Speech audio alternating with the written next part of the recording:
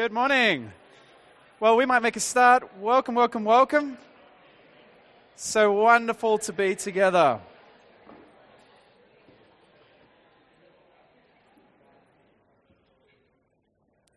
Wonderful. Well, if you're new and visiting us today, in person, online, my name is Brendan, one of the pastors here. Joy to be with you guys this morning on the best day of the week, and wonderful to be able to hear from God together as a church family.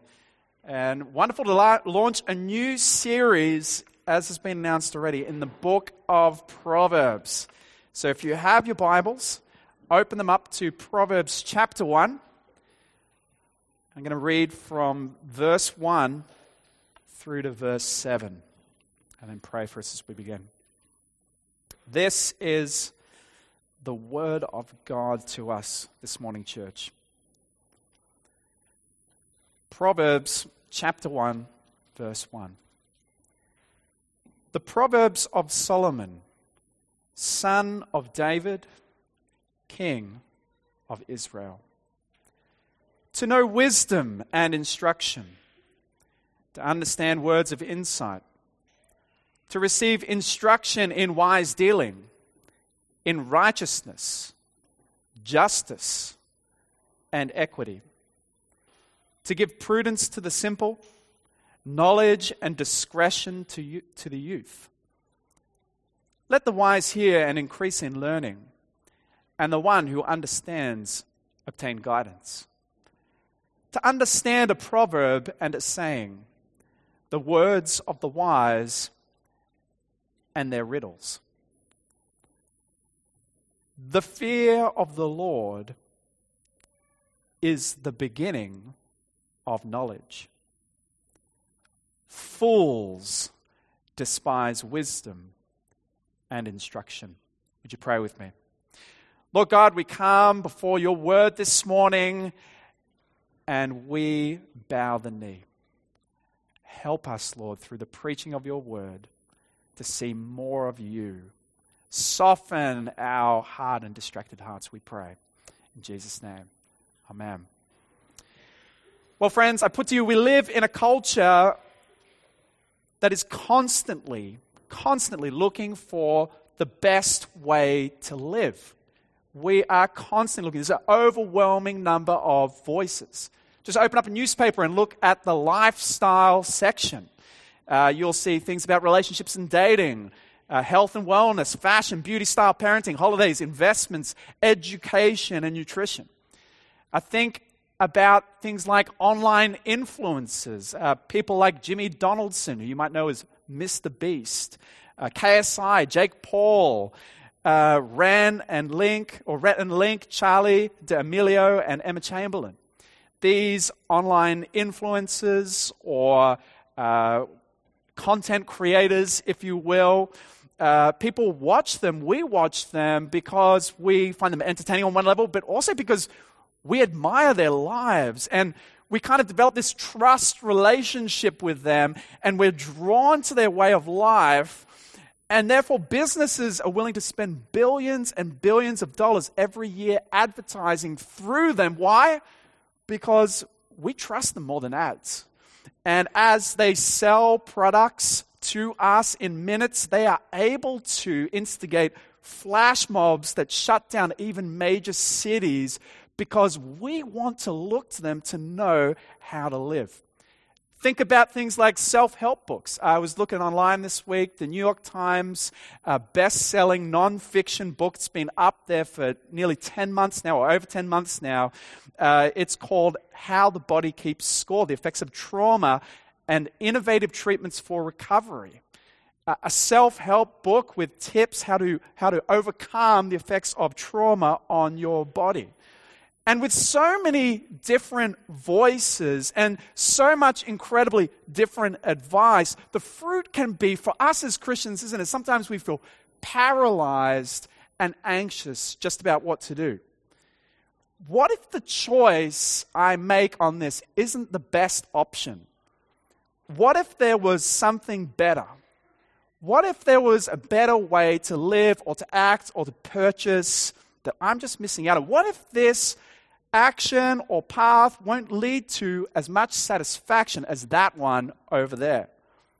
More still, increasingly, we're not just overwhelmed with choices, but we're distracted, aren't we, in this digital age? And we find it increasingly difficult to think about the deep things of life, about faith and meaning and purpose. There's a famous article by a guy called Nicholas Carr. It was written in 2008, 1 year after the iPhone, and he entitled it, "Is Google Making Us Stupid?" ? And he describes this feeling of difficulty in reading that he's never had as a journalist before, difficulty in thinking deeply, as though someone was kind of messing with his mind. That feeling, 16 years later, is now the norm for everyone at all times. We check our phones on average once every 4 minutes during our waking moments. But here's the thing I want us to think about this morning. What if the greatest resource of wisdom to navigate life was right underneath our noses all along? Overlooked, written off, gathering dust. You see, when it comes to knowing how to live intuitively, what we want hacks. We want quick solutions to try and help us get what we want out of this life. And we find ourselves looking online for personal solutions, expert voices, all the while missing the wisdom from the ages. All the while missing at our fingertips God's eternal wisdom to us in the book of Proverbs. See, this message, as I've been saying, is an introduction to our new series on Proverbs, a series we've entitled, as you'll see on the screen, Wisdom That Works. But it's also an invitation to everyone here. It's an invitation to come on a journey of discovery and of growth. We're going to spend about 6 months camped out here in this book, 26 messages, taking us all the way through to October. And we're going to be thinking deeply and allowing our hearts to be captivated by God's vision for life. See, as a community in different places in our journey, just as verse 5 of the passage says, there's something in this for everyone. We're going to study God's word together and learn from one another. And my hope for today at the start of our series is that looking at this path of wisdom, you'd look at it and go, yes, I want in on that. I want to be on this path of wisdom. Put another way, I want us to kind of joyfully embrace this beautiful way of wisdom contained in this scripture, in this book. If you're a note taker this morning, I've entitled this message, The Way of Wisdom. And I've got 3 points that come from our passage. Point number 1, the essence of wisdom from verse 7. Point number 2, the forge of wisdom from verses 2 through to 6. And then finally, not just that, the beauty of wisdom coming from verse 2 and verse 7. So let's begin. Let's begin our journey together with point 1, the essence of wisdom. And it's probably worth asking right at the start, what even is wisdom? Normally when we think of wisdom, we think of like some old sage-like figures. We think of maybe fortune cookies. We think of mysterious sayings. We think of the Dalai Lama, or maybe even characters like Yoda. I found this quote from this week from Yoda. Is it wise? I don't know. Do or do not. There is no try. A wise saying. Maybe that's wisdom. We think about wisdom as learning and knowledge and tolerant with kind of positive vibes, I would say, in our culture. But in Proverbs, the main word for wisdom is actually the word chokmah.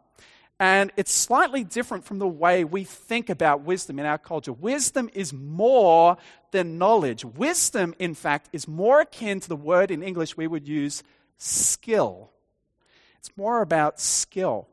In Exodus 31, Yahweh speaks to Moses, and he says, I've put my spirit on these 2 guys, Bezalel and Aholiab, and given them, it says in the ESV, ability. The word is the same, chokmah, wisdom to build the tabernacle.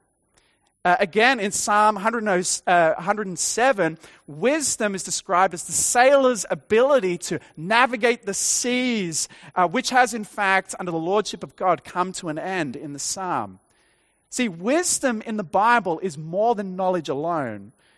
It's skill to navigate life in God's world. So let's dive into our passage with verse 1. The Proverbs of Solomon, son of David, king of Israel. You see, this book is dedicated to the great king Solomon, son of the king David, considered both to be the most wise king and foolish king in Israel's entire history. Wise because having asked God for wisdom to lead his people, God richly blesses him with wisdom in 1 Kings chapter 4. And it says in 1 Kings chapter 4 that he wrote some 3,000 proverbs and 1,000 songs. An incredibly wise man. But also betrays God by abandoning him for pagan religion of his many wives and ignoring God's repeated instructions to kings in Deuteronomy chapter 17 by hoarding slaves and gold and building chariots and collecting foreign wives. Well, not just what is wisdom, but what is a proverb even? Again, in English, proverbs are usually kind of like cute sayings that kind of have a little bit of a rhyme about them, like a stitch in time saves 9. You might know that one. Or a bird in the hand is worth 2 in the bush. Again, in Hebrew, the word is mashal. It means a wise saying. This is not a promise. That's important to know in Proverbs. Proverbs is not a book of promises, and it's not a book of laws. But it's a book of observations of how God's complex world works and instructions about how to skillfully navigate it. You see, to understand the full picture of what Proverbs says, you can't just take one proverb in isolation. You have to hold all the proverbs on a topic together like pearls in a necklace. Let me take you to one example from the book of Proverbs. Proverbs chapter 10, verse 15 says this. It says, "A rich man's wealth is his strong city. The poverty of the poor is their ruin." If you just read that proverb alone, you might begin to think that having wealth and having wealth as a refuge is a really good thing, and being poor is not. But if you read on to the very next proverb, it says the following: "The wage of the righteous leads to life, but the gain of the wicked to sin." See, on the one hand, it seems as though the rich person's wealth is their strong city, their fortress, but it's not a positive, uplifting fortress. It's not a positive image. It's actually at the same time saying, but those very things lead him not to honor God, but to sin. See, we have to hold the Proverbs all together in tension. We have to understand them in context.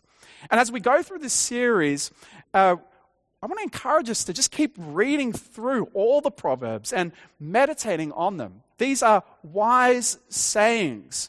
The meaning isn't always easily grasped in Proverbs, but that's by design. That's how it's meant to be. The idea is we meditate on them like lozenges in the mouth, and as we meditate and meditate, these wonderful truths begin to come out. See, Proverbs is rightly attributed to King Solomon because he is the greatest contributor. But it's actually an arrangement of Proverbs from several authors. The first 9 chapters are in fact not Proverbs, they are poetry, which we're going to slowly make our way through, with one big appeal to choose the path of wisdom. The remaining chapters are actually arranged into 6 collections of Proverbs by different authors. 2 collections from Solomon, one huge one at the beginning, and one arranged 250 years later under King Hezekiah. 2 collections of sayings from wise people, and finally 2 different collections, one from the words of Agur and one from King Lemuel. And as we work our way slowly through this series, we're going to spend about 13 weeks together looking at those first 9 chapters before we spend about 13 weeks again looking at themes of Proverbs as they run through the book entirely. See, Proverbs was written as a kind of training manual for young men, for aspiring leaders in Israel, men in their teens or in their 20s, eventually hoping to serve in the king's court. And it was designed to be read together in the context of a community, just like this one, with fathers and mothers and employers and friends and neighbors. And it's filled with wisdom from the king himself. Notice how you'll frequently see in the Proverbs advice of how to behave before kings and in the king's court. That was the purpose for which this was written. And you really need to understand this if you're reading this book with us as a woman. Understanding the purpose for which it was written ought not put you off from reading this, because we have altogether the distinct privilege of opening up this training manual for aspiring young leaders together as God's family, to get the wisdom from the greatest of the kings of Israel to train their very closest court officials. Now, from what we've been sharing to you so far, you might not be sold on your need for wisdom from this book. You might say, I get that wisdom is super helpful. I get that it's in the good to have category, but it's not essential, right? Why do I even need this? I mean, if wisdom is just skill, isn't it just there to kind of help me game life, to try and maximize what I can get out of it? Isn't it the sort of optional add-on that could kind of progress me in life from being kind of like a 5 out of 10 to maybe a 7 out of 10? And so isn't it the kind of thing that I can kind of save for like maybe another time when I've got a little bit more headspace? Well, to answer these questions, we actually need to really look a little deeper at what the essence of wisdom is and the motto of the entire book of Proverbs, which we find in verse 7. Read it again with me.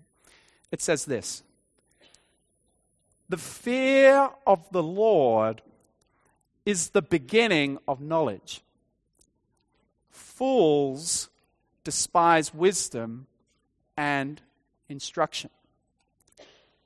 Well, what does this passage teach us about the essence of wisdom? Well, I put to you, it teaches us that wisdom begins not with knowledge, but with character. The fear of the Lord. Now, that might be a word that you're not so familiar with, and so you think, like, what does that even mean? Is that like, don't hit me, God? That kind of fear? It's actually a word or expression that refers to reverence for God. Charles Bridges, the 19th century pastor, puts it this way. He says, "But what is the fear of the Lord? It is that affectionate reverence by which the child of God bends himself humbly and carefully to his Father's law." Affectionate reverence that leads you to carefully study and consider the things that God says. Tim Keller puts it this way: "The fear of the Lord is a life-rearranging, joyful awe and wonder before the greatness of who God is and what He has done." I love that. A life-rearranging, joyful awe before who God is and what He has done for us. It's a joyful awe that looks at God and just makes you want to go, I want to hear what you have to say and rearrange my life accordingly. And this fear of the Lord is the starting point. It's the foundation. It's the core of the way of wisdom. See, there's a great humility that comes from reverence of the Lord. It should lead to a softness of heart, an accurate vision of His greatness, a desire to hear from Him, a desperation even to hear from Him. See, wisdom, it's not about intelligence, and it's not about age. It's actually about your relationship with your Maker. See, if you're a Christian and you're here today, we're used to thinking about life in terms of obedience and disobedience, aren't we? Right and wrong. And we used to kind of telling ourselves that wisdom is this kind of separate area, kind of the land of gray, if you will. Right? The message of Proverbs is that wisdom is deeply related to who you are. It's deeply related to your character. Wisdom is skill, but it's the skill that flows from a right relationship with your Maker, with your Creator.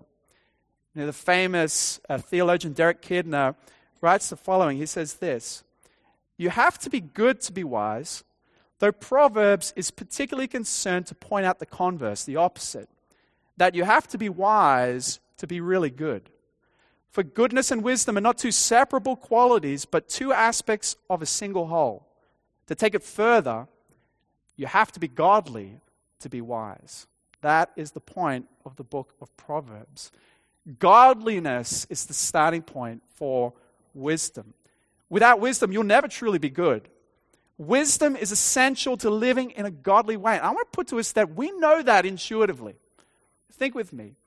If you have courage but no wisdom, what are you setting yourself up for? You're setting yourself up to be brave, yes, but to bravely make huge mistakes.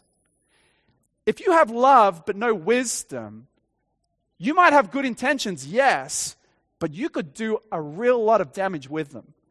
If you have truth but no wisdom, you're going to unnecessarily cause massive offense, deep hurt, and possibly make the gospel look incredibly ugly. See, without wisdom, you'll never be truly good. But I don't want this to crush us. This is a wonderful, hope-filled moment for us. You see, if wisdom was simply about having enough knowledge or skills, verse 7 would say, the fear of the Lord is the beginning of knowledge, and fools lack wisdom and instruction. But that's not what it says. It doesn't say fools lack wisdom and instruction. Our passage uses a feelings-based word, an emotive word. It says something different. It says not lack, it says fools despise wisdom and instruction. They look down on wisdom and instruction. They reject wisdom and instruction. See, the fool is ultimately not someone who lacks God's wisdom, but whose heart is hardened against it. I love what Bruce Waltke writes in his commentary. He puts it this way. He says, the fool is fixed in the correctness of his opinion, which flies in the face of the established moral order revealed through the sage.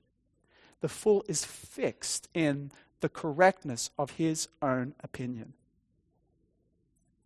I wonder if that stings you a little bit. See, Proverbs is great news to idiots like me who are so prone to making a mess of everything. You don't need to know everything. You don't need all the answers, all the skills. All you need is a tender heart that's willing to listen to the one who's infinitely wise. See, Proverbs is wonderful counsel to weak Christians who are struggling in life. It's not moralistic and it's not simplistic, but it's deeply realistic and it's immensely practical. It shows us that God cares about the nitty-gritty earthly details of our lives, like how to respond to others, like even things like timing a greeting well, not singing out loud to your neighbor at the early hours of the morning, or even how to be a good friend. God cares about these things. Derek Kidner again says this. He says, there are details of character small enough to escape the mesh of the law and the broadsides of the prophets, and yet decisive in personal dealings. Listen to this. Proverbs moves in this realm, asking what a person is like to live with or to employ, how he manages his affairs, his time, and himself. These deeper, earthy, intricate character qualities, aspects of who we are at the deepest level, that's biblical wisdom.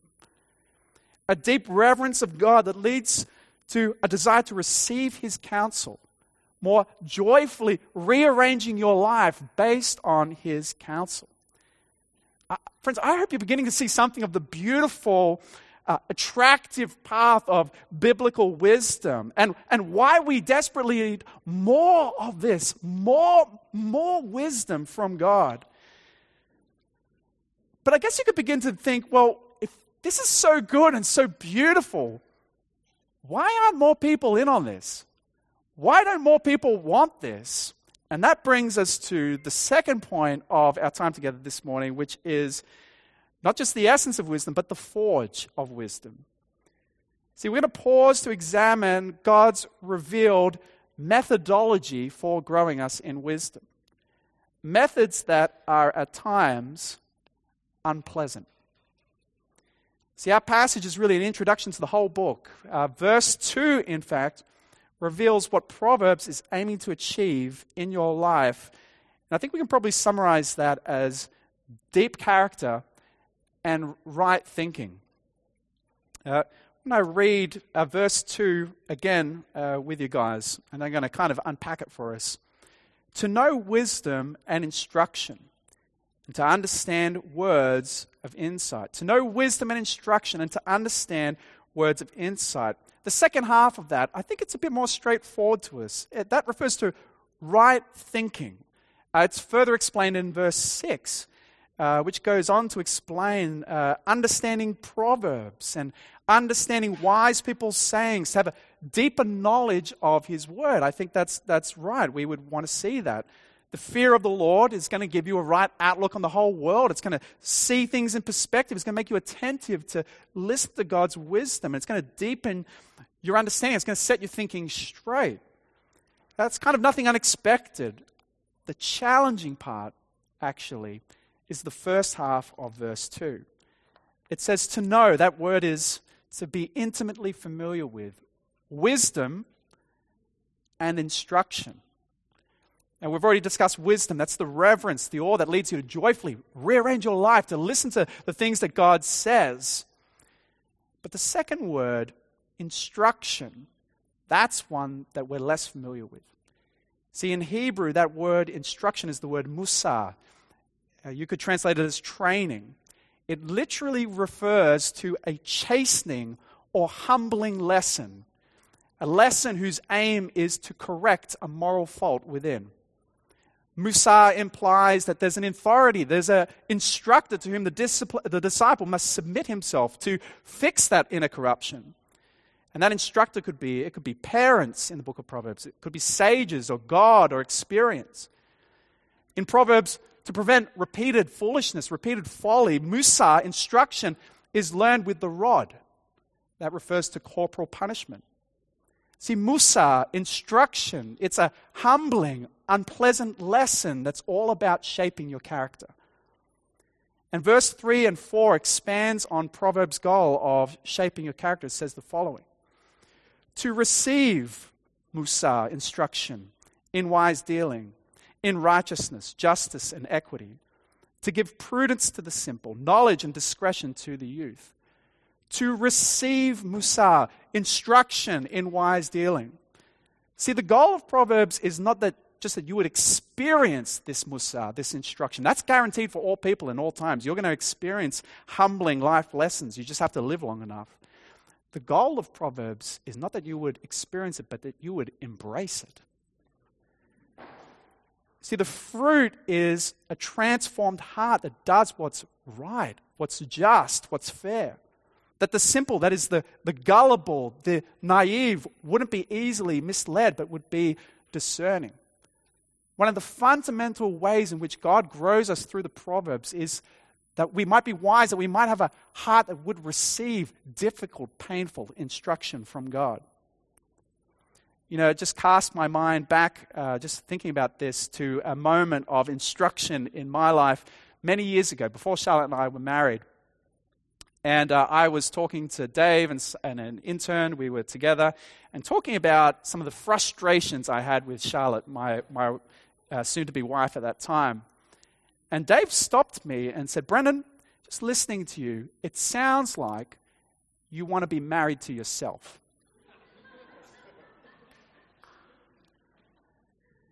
As a faithful brother wisely wielding the rod for me, I could have despised it.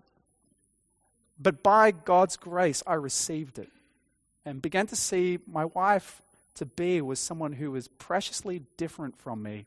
And that was something not to be despised, but to celebrate. See, to receive instruction is to have a teachable spirit. It's to be humble. It's to be ready to learn from God's word and the many wise instructors He's placed in our community. Can I ask you a very difficult question? How about for you? How do you respond to instruction? Are you known for having a teachable spirit? Or are you easily offended and angered? Read with me again verse 7. The fear of the Lord is the beginning of knowledge. Fools despise wisdom, and Musa, instruction. See, the way of the fool despises the humbling lesson. The way of wisdom embraces it. He receives it for what it is, fire from the forge of wisdom. A loving discipline from the hand of the Lord intended for your good.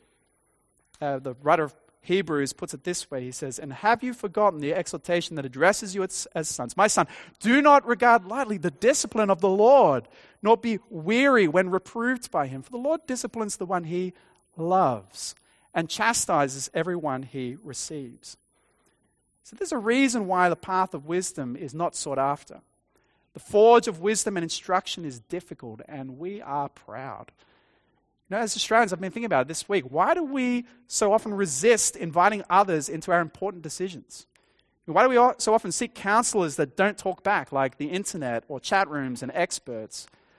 I think in part it's because we're fearful that counsel from God's word might go against our plans. I think it's in part that we believe that we're capable of figuring these things out for ourselves. But part of it ultimately, I think, is that there's things that we just want for ourselves. The forge of wisdom, however, it requires a tender heart. A heart to lean into things that are uncomfortable and to receive them as from the hands of God. Okay, you might be at this point thinking, Brendan, I thought you were trying to convince us to come and embrace this path of wisdom. Feels more like scaring us off than really calling us onto it. You know, it'd be so easy to read the Proverbs as a checklist and just feel overwhelmed and crushed by it. But that would be to miss the heartbeat of this whole book completely. And so it brings us to our final point of our time together this morning, the beauty of wisdom. See, what if wisdom wasn't actually a concept, but rather a person? A person so filled with grace and mercy that to know him is to want nothing more than to be with him and know him more. You know, I stumbled across this just this last week from right at the end of Proverbs chapter 30. And this is written by this guy, this mysterious figure called Agur, the son of Jacob. And he says the following in verse 2 through to 4. He says, "Surely I'm too stupid to be a man. I have not the understanding of a man. I've not learned wisdom at all, nor have I knowledge of the Holy One. Who's ascended to heaven and come down? Who has gathered the wind in his fist? Who has wrapped up the waters in his garment? Who has established all the ends of the earth? What is his name, and what is his son's name?" Surely you know. If you feel this overwhelming sense that you're tired, you're stupid, and you're not wise, Proverbs is just the book for you. Right at the end of this book, this mysterious figure, Agur, the son of Jacob, he says, "I've failed in learning wisdom. Who can compare to God's wisdom? What's his name? What's his son's name?" Agur couldn't have imagined what we know. See, the beauty of the wisdom of Proverbs is that its ultimate author is none other than the infinitely wise Son of God. The gospel teaches us that Jesus is wisdom from God in 1 Corinthians 1:30. Jesus was the wisest person ever to walk on the face of the earth. He was an absolute genius. No one could trap him in his words or outsmart him. He could see into the hearts of every single person. When he taught in the synagogues, people were amazed, and they said in Matthew 13, "Where did he get this wisdom?" Jesus himself says that Solomon was the wisest person in the history of the world, but Jesus said, "Something or someone greater than Solomon is here," referring to himself. It just reminds me, just even talking on this, the very last words of the Sermon on the Mount, where Jesus says, speaking to them to conclude his sermon, he says, "Everyone who hears these words of mine and does them will be like who? A wise man. A wise man who built his house on the rock, and the rain fell and the floods came up and the winds blew and beat on that house, but it did not fall because it's been founded on the rock." The way to find wisdom is to build your life upon my words, Jesus says. In Colossians chapter 2, verse 3, it says, "Christ, in whom are hidden all the treasures of wisdom and knowledge." All, not some, all. See, the wisdom contained in Proverbs is none other than the wisdom of Christ himself. Like Isaiah 9 says, "Unto us a child is born, and his name shall be" what? "Wonderful Counselor."